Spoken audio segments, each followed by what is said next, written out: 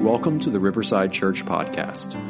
Riverside Church is a community of believers striving side by side for the gospel in the greater New Orleans area. For more information about Riverside Church, go to riversidelife.org. Glad that you're here this morning. Thank you for being here. And the Lord has a word for us, right? Amen. Every time this Bible is opened, every time this Bible is preached, every time that we open the Word of God, God has something for us. Amen. Now, whether that's you're sitting out there and you're listening and taking notes, hopefully, or thinking about, hey, how can this apply to my life? Or whether it's me up here, I'm preaching, and oftentimes as I'm preaching, God convicts me about something or grabs a hold of me about something and speaks to me about something. So I'm so glad that we're able to look at this Word of God together, and thank the Lord that He is. This has nothing to do with the sermon, but sometimes we just have to stop and pause. Because if you know the history of how this came together and how God orchestrated that through time, man, it'll just give you a new appreciation for the Word of God.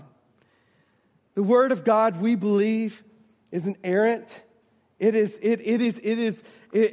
without error. It is used for reproof, correction in our lives, and for teaching, and for every good thing that can possibly come into our lives. This Word of God, He has preserved it for us throughout time. And so, Lord, we thank You for Your preserving work in this Word. And so I just want to pause and say that, just because I think sometimes we take this Word and we take it for granted a lot of times. And you know, we can treat it like a normal book, but sometimes we need to be reminded, amen? Sometimes we need to be reminded that this book is God's very Word, and how God chooses to reveal Himself to us. And so as we look at it this morning, I want you to take your Bibles and turn to Galatians chapter 6. Galatians chapter 6. We're continuing our study in Galatians. We are almost here at the end. I believe we have one more Sunday after this of studying Galatians, and then we'll start a new sermon series for the summer. But we've been looking at this kind of theme over Galatians, that Jesus plus nothing equals everything. Right? And we've talked about the background of why Paul is writing this letter to the church in Galatia, is that there's these Judaizers that are coming in and saying, look, you have Christ, that's well and good, but you also need to do X, Y, and Z in order to be good with God. And Paul writes to the Galatian church and he says, no, that's not the case. If you have Christ, you have everything. If you have Christ, you have everything. And so we get to the point in the letter, and we talked about in chapter 5 how the Holy Spirit works through us, and how we walk in a life that is led by the Spirit. But now we're going to put some feet to this today. We're going to see how the rubber meets the road, how we practically use this in our context in the local church. So Galatians chapter 6 is where we're going to be at this morning. We're going to read the passage of Scripture. We're going to unpack it, just 5 verses this morning. And we're going to unpack it and pray that my voice holds up throughout the sermon, because I'm struggling right now. It says this, Paul writes this, he says, brothers, if anyone is caught in any transgression, you who are spiritual should restore him in a spirit of gentleness. Keep watch on yourself, lest you too be tempted. Bear one another's burdens, and so fulfill the law of Christ. For if anyone thinks that he is something when he is nothing, he deceives himself. But let each one test his own work, and then his reason to boast will be in himself alone and not in his neighbor. For each will have to bear his own load. You see, God has given a gift to each one of us as believers. Each individual believer, He has given a great and awesome gift to us. And you know what that gift is? I mean, he gives us so many gifts. He gives us himself. He gives us access to the Father. He gives us forgiveness of sins. He gives us the promise and the hope of an eternal future of heaven. But one of the most amazing gifts that God has given us is sitting right here in this room. Each other. Look around. This is the church. God has given the church to us as individual believers. And that's sometimes hard to grasp in our culture and in our mind frame today, because we like to think of our relationship with God in an individualistic mindset, don't we? Sometimes we talk about our personal relationship with God, or our private relationship with God, and that's well, and that's good, and amen, and praise God for that, that my God is so intimate and personal that He wants to have a private, personal relationship with me. But if we stop at the personal, private relationship, part of our relationship with God, we are missing such a huge blessing. You see, because not only does God want us to have a private, personal relationship with Him, but He wants us to relate to Him corporately as the body of believers, as the church. He wants us to relate to Him specifically in our context as Riverside Church, relating to God. And sometimes we don't often think about that kind of mindset and that mind frame when we think about our relationship with God. But Paul, he brings this out. He draws this out, this living by the Spirit, and he draws this application out into the context of corporate living within the church. You see, it's often said that the church is not the building. You've heard this before? Have you heard this before? The church is not the building. Like you say, where are you going on Sunday? I'm going to the church, right? And then somebody that's really, really smart aleck says, oh, you're not going to the church. You are the church, right? And that is right? The people are the church of God. The gathered people are the church of God. But if we stop right there, I still don't think that is a very absolute definition of what the church is. The church is not only the gathered people. We gather once a week, right? On Sundays. But the church is not only the gathered people of God. The church is a life. A living community whose goal is to strive side by side for the gospel of Jesus Christ and to see to it that each other, look around, each other, these people in this room and some people that are not here today, but that each other progresses in our relationship and our maturity with Jesus Christ. And we make sure that each other grows in holiness and right living, right? You see, we have the responsibility to more than just a personal relationship with God. And am I okay with God? We have the personal responsibility to make sure that our church members, that we as a unit are walking in step with the Spirit. Am I making sense to you yet this morning? No?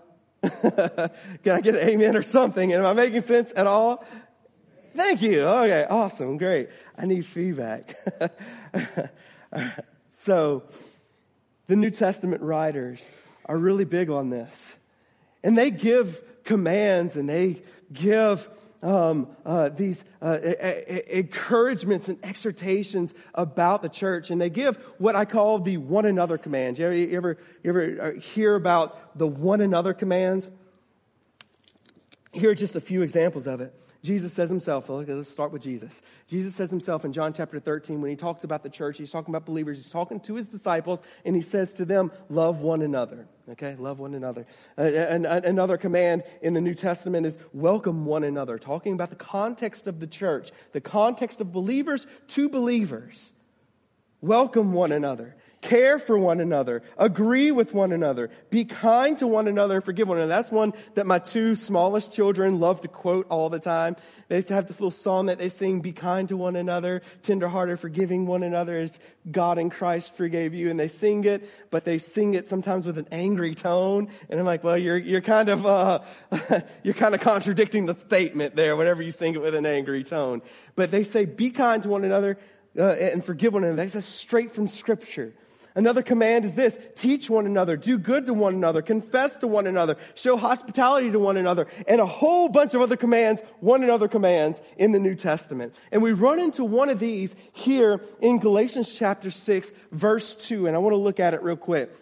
Because in our pericope here, in verses 1 through 5, in our passage, this is the main point. Okay? I'm going to go ahead and give you the main point right up front. This is the main point in verse 2. Everybody look at it with me, okay? Verse 2, it says, bear one another's burdens and so fulfill the law of Christ. Bear one another's burdens and so fulfill the law of Christ. There's this overarching goal that Paul is trying to hit when he's writing to the Galatians here. And the goal is this: fulfill the law of Christ. That's what he's trying to get at. Fulfill the law of Christ. So, what is the law of Christ? You know, Paul has mentioned the law several times throughout this book. And if you've got your Bibles handy, turn to John chapter 13. And we're going to look there real quick. Verses 34 and 35. And we're going to see what it means when we say law of Christ. Now, Paul, like I said, he mentions this throughout Galatians. He talks about the law of works. He talks about the law of the flesh. And then he talks about the law of grace. He talks about the law of love and the law of liberty. And now he's saying the law of Christ. What does this law of Christ mean? Let's read here in John chapter 13, verses 34 and 35. Jesus tells straight up his disciples what the law of Christ is, what his commandment is. He says to his disciples, Jesus says, a new commandment I give to you, that you love one another. Just as I have loved you, you are also to love one another. By this, all people will know that you are my disciples if you have love for one another. In 2 verses, he manages to say it 3 times. Love one another. Love one another. Have love for one another. And this is what the law of Christ is. Loving one another. And Paul takes it a step further. He fleshes this out a little bit. And he says, okay, the way to love one another and the way to fulfill the law of Christ is, look at verse 2 of Galatians chapter 6 again. It says, he says, the way to flesh this out, the way to put meat to these bones of loving one another is to bear one another's burdens. Bear one another's burdens. And that word bear means to come up under a load and hold up weight. Okay, we all know what bear means, right? Especially when you've helped somebody move. Have you ever helped somebody move before? All right, so you help somebody move and you got 2 or 3 people, maybe 2 people on this big dresser. Okay, within the past, we've been married for 13 years. All right, I knew that. I was just testing her. All right. We've been married for 13 years, all right? We've moved, I think, 13 times in the 13 years, all right? We've moved quite a lot. And my grandmother, she loved us and she loved me and she left me this big, solid dresser. And I loved her to death. She's gone to be with the Lord now. But this dang thing is heavy. And to move it 13 times is not an easy task. But if you're moving it with another person, you know whether or not the person on the other side of the dresser is actually bearing his load. And sometimes moving that dresser, with my brother, if my brother's listening or watching right now, you didn't do your job and bear the load because you could feel it on the other side. It's not really helping very much, right? You feel that. Or whenever I get my kids to help me move something, I get them to grab one side of it and you can tell they're not doing a thing, right? I'm bearing the complete load. That is not what bearing means. Bearing means get up under the thing and push it up. Help them, right? Help them.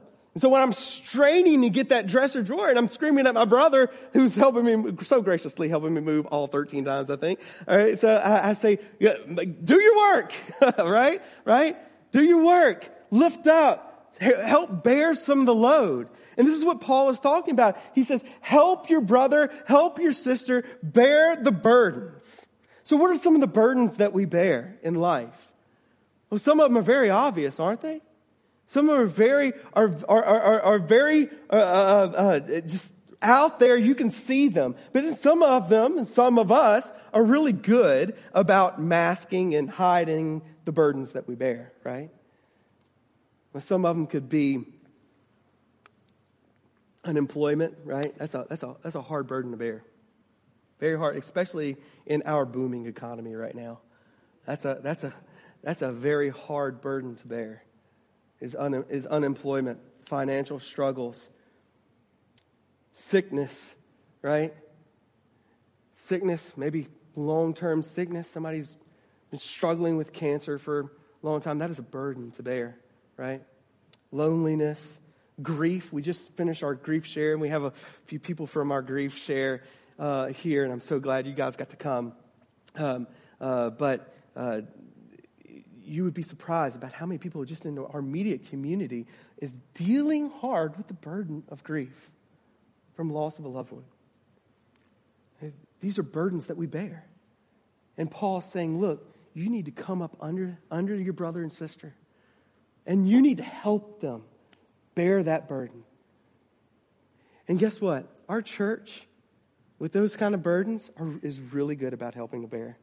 I have seen in our church, in Riverside, in the years that I've been here, I have seen firsthand burdens being helped. I mean, burdens, sharing the load of the burden.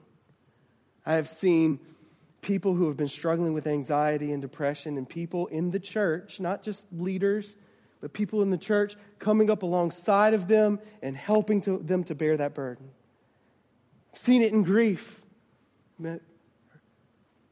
Members lose a loved one, a close loved one, and church members come up beside them and help bear that burden.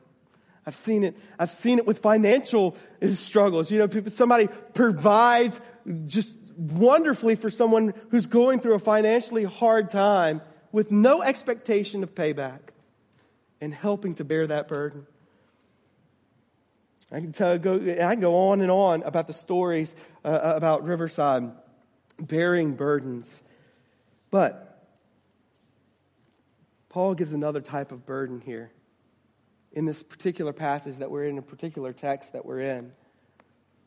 And it seems like out of all the burdens that he could have he chose the most one, right? The one that kind of does this. And we'll explain why in a second, but I want to see what this burden is. Look in chapter 6, verse 1. We're going to read it. We're going to talk about it. It says, brothers, if anyone is caught in a transgression, you who are spiritual should restore him in a spirit of gentleness. What is this burden? This burden is transgression. What is transgression? This burden is sin, right?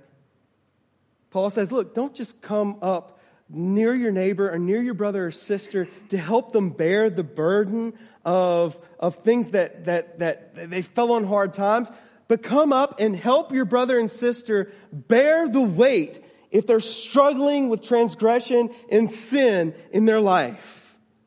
Help them. Help them bear that burden.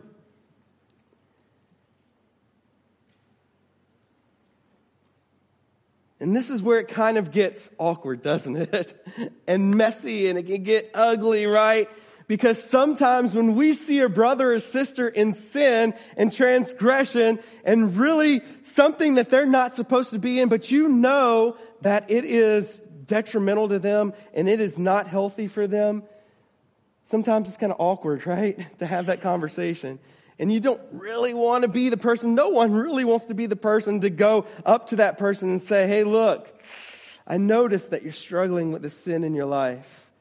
I noticed that you're going through this sin in your life and it's not good and you need to repent of this sin. No one wants to be the person to confront because sometimes it can be a little ugly and it can be a little messy because we run the risk of looking judgmental, or we run the risk of looking holier than thou, or we run the risk of looking pharisaical, right? Like a Pharisee. But Paul says, look, this is something that you have to do.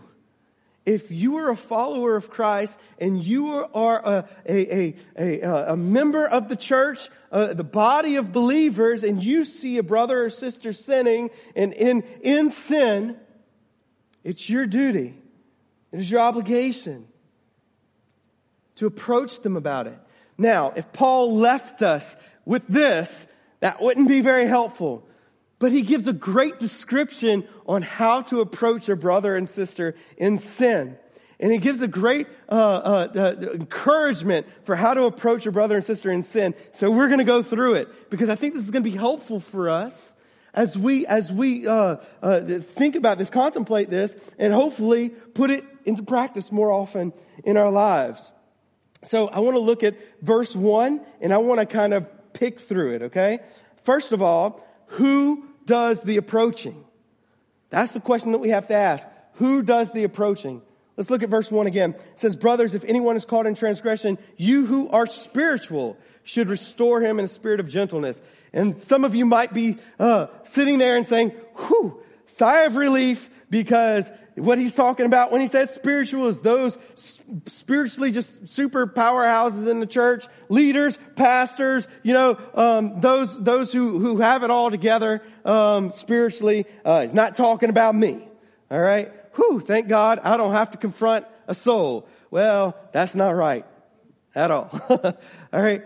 Let's look at this context. What did Paul just come out of in chapter 5? Look at chapter 5. Look at your Bibles at chapter 5, and specifically in verses 16 through 25. He encourages all the believers in the church in Galatia to walk by the Spirit, right? Verse 25, if we live by the Spirit, let us also walk by the Spirit. He gives a list of spiritual fruit that not just leaders should be producing, not just next level Christians should be producing, but that all believers should be producing, right? He gives this list of spiritual fruit. So what does Paul mean when he says, you who are spiritual, restore your brother or your sister? He's talking about those who are being led by the Spirit. He's talking about those who are walking in the Spirit. He's talking about those Christians all over the church. Now, don't get me wrong. You can be a Christian and a believer and at times not walk by the Spirit. You can exhibit signs of the flesh, right?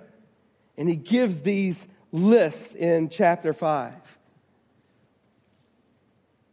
And what Paul is saying, he says, look, those who walk, it's like two categories of people. He's saying those who are walking by the Spirit exhibit these things, but those who are not walking by the Spirit are going to exhibit these things. And if you fall into this category over here and not walking by the Spirit, you are probably one of the ones who need to be restored. But if you are walking by the Spirit, you are the one that should be the restoring of your brothers and sisters. So who restores the straying brother and sister? Well, all of us who walk by the Spirit, right? All of us who walk by the Spirit. And so I want to talk about the manner in which we confront people and the manner in which we approach people in their sin. I want to look again at verse 1. Verse 1 is full of just helpful things. He says this, brothers, if anyone is caught in a transgression, you who are spiritual, we already explained that. It's those who are walking by the Spirit. You are spiritual, should restore him in a spirit of gentleness. Keep watch on yourself, lest you too be tempted. So how should we approach this? You might think in your mind, okay, I know someone who is caught in sin. I know someone who is not living right, a believer, claims to be a believer, claims to love God, claims to be a follower of Christ. I know they're in sin. How do I go about approaching them? How do I go about walking to them and restoring them? What does this process look like? You got to get the manner right. First of all, we do this. We approach the sinning believer in the Spirit. He already said those who are spiritual, those who are walking by the Spirit, those who are living by the Spirit. You are the ones who restore your sinning brother or sinning sister to the fold, back to the fold of God. You do it by the Spirit, right? How did we say? Remember several weeks ago we talked about living by the Spirit. What is a mark of living by the Spirit? It is expressing complete and utter dependence on the Spirit of God, right? That you in and of yourself cannot do anything eternal. That if you're going to do something lasting, if you're going to do something eternal, it's going to be by the Spirit of the living God, right? So the first thing that we need to do when confronting or approaching a believer in sin is that we need to pray to God and express our utter dependency on Him and the fact that we know that we can't do a thing about our brother and sister sinning except bring them to Christ, except point them to the one who actually can restore them, right? And this is the way that God chooses to do it. He chooses to work through us, through the Spirit, so we first need to pray. And then the second thing is, He gives us a list. Look at this. In chapter 5, in verses, 22 and 23, the fruits of the Spirit. He gives us a list of how to approach somebody with the Spirit. How to approach somebody who is caught in sin. How to approach somebody who's in transgression. The very first fruit of the Spirit is what? Somebody name it. Very first fruit of the Spirit is what? Love. Right? Are we approaching, this is questions that you can ask yourself if you're approaching a believer in sin, are we doing it out of love?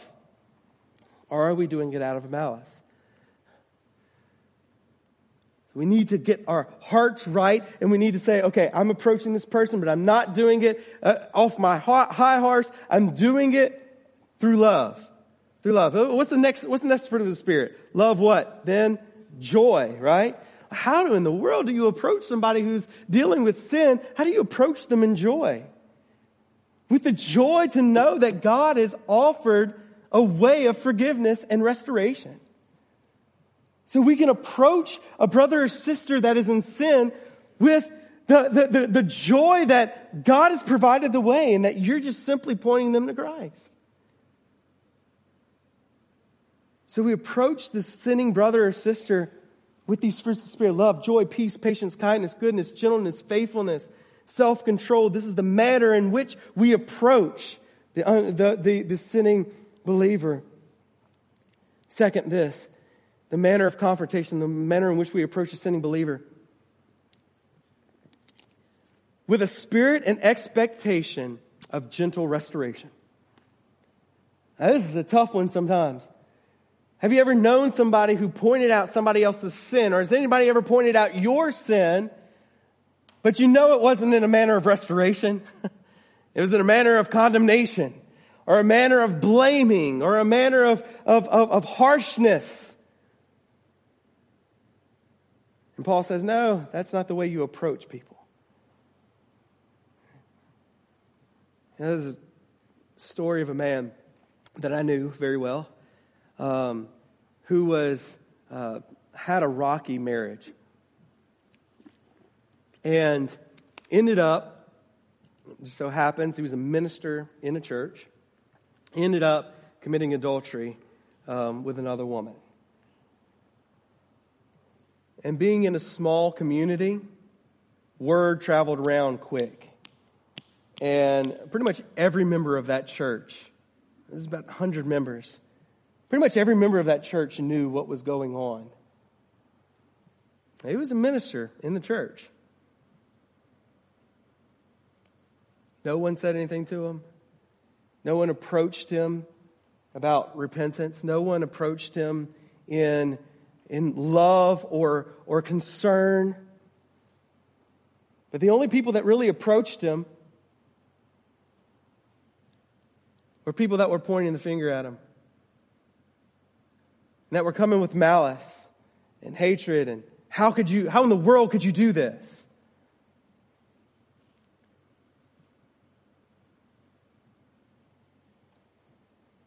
A man lived 3 more years after all that, ended up leaving the church and never got restored to the church. All because people that approached him didn't come with the spirit of restoration. It is very important that you, as a believer, as one who is under the Spirit of God, when you are lovingly approaching your sinning brother or sister, that you approach them with a spirit of gentle restoration. Your goal is to see them restored to the body of Christ fully. In fact, that word that Paul uses here, those who are spiritual should restore him. That word for restore is used several times throughout the New Testament, but particularly one time in Matthew chapter 4, where it uses the word and it talks about the mending of nets. Fishermen mending their nets. You can't fish with broken nets, can you? You can't do it, right? But if the net is broken, instead of going out and buying a new net every time, shrimpers will tell you this, I'm sure. Not a shrimper, but I'm sure shrimpers will tell you this. Fishermen, I'm sure will tell you this, that you don't go buy new nets every time you go out.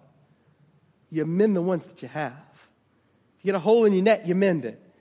Why do you mend it? To make it useful to fishing again. The same thing with a sinning and an erring brother or sister. We go to them with the spirit of restoration. Why? So that they will be mended, so they'll be useful to the kingdom once again. Right? This is the spirit in which we must approach our sinning and erring brothers and sisters. I think of Jesus. The compassion and the gentle restoration and the gentle restoring nature of Jesus. Matthew chapter 12, verse 20, quotes a prophecy in Isaiah about the Messiah. And it says this, a bruised reed he will not break, and a smoldering wick he will not quench. Aren't you glad that when you're broken, God doesn't just smite you and destroy you right there on the spot? Aren't you glad that when your flame starts to kind of flicker and die out a little bit, that God just doesn't go, I'm done with them, and extinguishes them? Aren't you glad? Instead, Christ does the mending work of a broken reed and mends it back together to make it useful again. Instead of extinguishing out a smoldering wick, he gently breathes breath and sets it aflame again. And he has passed that ministry on to us. Every one of us who see our sinning brothers and sisters, our brothers and sisters who are caught in a sin, he passes that ministry of reconciliation on to us to where we can gently mend the broken reed, the bruised reed. Where we can gently light aflame again the smoldering wick. Restoration happens when 3 things happen. This if you're taking notes, this is probably 3 things to write down, okay? Restoration happens when we do this. There's probably more than this, but this is 3 I could think of. Restoration happens when we help people see their sin. In that particular example of that man that committed adultery, I actually had a meeting with, I wasn't a part of the church, but I had a meeting with his pastor. And I knew what was going on. I was close to his pastor and everything like that. And I met with his pastor. And I said, you know this is going on, right? And I knew he knew. And he said, yeah, I do. We talked about it for a little bit. And I said, you know you have to confront him about his sin, right? You know you have to approach him about this, right? And he said, well, I already have. And I said, oh, what happened? What? He said, well, I stopped by his office. Remember, this guy was in ministry. He said, I stopped by his office, and I looked at him, and I told him, I'm here for you if you need to talk. And I said, wait, that wasn't approaching him about his sin. That was just you just saying, I'm here if you need to talk. You see, when we approach a brother or sister about our sin, we have to bring up the sin. See, because some people, they slip into that cycle of sin, and they become so callous. Even Christians can sometimes become so callous to their sin that sometimes we have to bring it back up and say, hey, look, this is the issue. And sometimes we have to bring scripture before them and say, hey, look, this is what the Lord says about this. You realize the weight of your sin, right? You realize the detriment, that you realize the pit that you're in, right? You have to make sure that they understand that they're actually in the pit of sin, that they're in the mud, and they're in the miry mud that you have to get them out. Second thing is this, is that you have to help them confess their sin. And sometimes that's first and foremost to the Lord. That involves praying with them, pray with them. And that involves, confessing to the person they sinned against. Help them. Help them get to that point. Third thing is this, restoration happens when we help them repent of their sin. And this can be a long, drawn-out process. Because repentance involves a turning away from sin. It involves a changing of the mind. It involves a different mindset about this sin. But it also involves, and it may involve from you, being an accountability person that they can go to be open and honest about this particular sin. So it may involve work, but it's worth it. Because you've pulled your brother and sister out of sin. And the last manner of confrontation was that we approach the sinning believer with humility, not pride. Look at verses 3-5. It says this, for if anyone thinks he is something when he is nothing, he deceives himself. But let each one test his own work, and then his reason to boast will be in himself alone and not in his neighbor. For each will have to bear his own load. See, we are good at comparing ourselves to other people, aren't we? We are really good at comparing ourselves to other people. At least I'm not like this person down the street. And this is exactly what Paul is warning against here. He says, look, you get full of pride, you get puffed up, you start thinking that even when you're approaching your brother and your sister that's in sin, and you start thinking that somehow that you're better than them, you need to think again. Because at this point, when you start to compare yourself to them in their sin, you're boasting in their sin. You're boasting that I'm good because I don't take part in that particular sin, but this person's bad because they take part in this particular sin. And Paul says here in verse 3, he says, if you think that you're something, if somebody thinks that there's something, that he's high and mighty when he's actually nothing, he just deceives himself. Instead, Paul says here in verse 4, he says, let each one look inward to himself. Don't let the standard of your righteousness be your brother and sister. Let the standard of your righteousness be Christ. And you're going to come up short every time when you measure yourself to Christ. And you're going to see your own proclivity to sin when you measure yourself to Christ. This is the way that we have to confront people. This is the way that we have to approach people. See, this is our great struggle, right? Because sometimes in the world will say this. The world will say this. This is how we differ from the world. The world will say one or two things if you're in sin. They will say, it's okay. It's not that bad. It's okay. It's not that bad. Which is a lie because sin is bad. Right? Or they will say this. They will say either it's not that bad, or they'll just write you off completely and have nothing to do with you. And this is how the church is different. And see, because sometimes our flesh, we want to, if somebody's caught in sin, we don't want to intervene. We don't want to interject because we say, I don't want to be caught up in their drama. I don't want to be caught up in their drama. I don't want to be caught up in the middle of that. They made their bed. They should lie in it. I mean, they did it to themselves. But Paul's saying that's not right.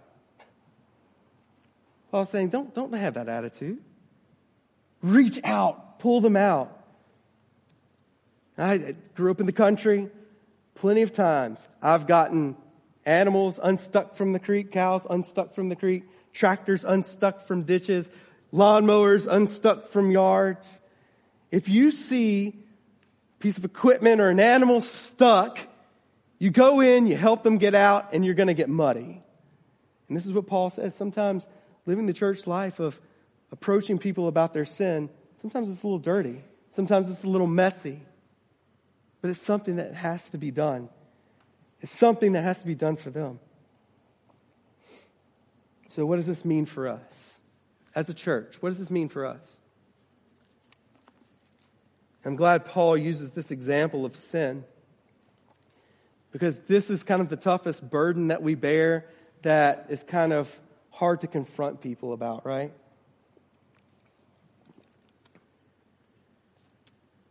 Paul uses this example and he says, look, you need to help your brother and sister get up under that and lift it up. Get them through it. Help them. Don't throw them out to the wolves. Don't dismiss them. Help them get under it. Now, there's a proper pattern of church discipline, right? Where if the believer continues to not repent of sin, there's a point in which we confront them about that as a church.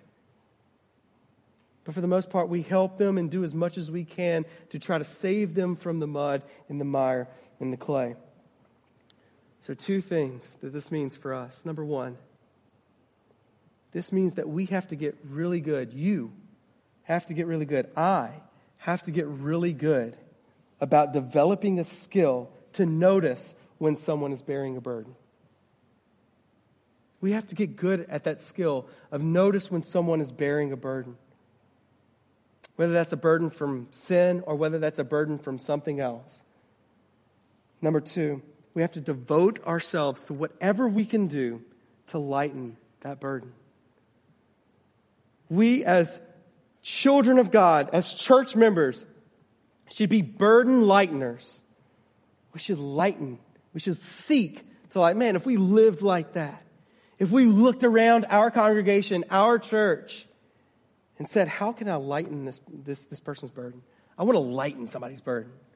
I want to help them. I want to hold them up. I want to do my part, hold the weight. Maybe you're in here. Maybe you're carrying a heavy burden.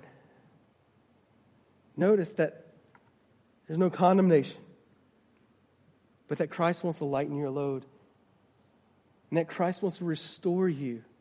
I want to encourage you that you pray with one of us, that you come find one of us and talk to us about that. Maybe there's someone in here who knows somebody who's carrying a heavy burden of sin. You're like, I know I should approach them, but just how? I'm going to pray for you. I want to pray for you that God gives you the strength and that you can live by the Spirit and approach them and restore them to the fold. And I want you to ask the question, how are you lightening the load? I'm going to pray in just a second.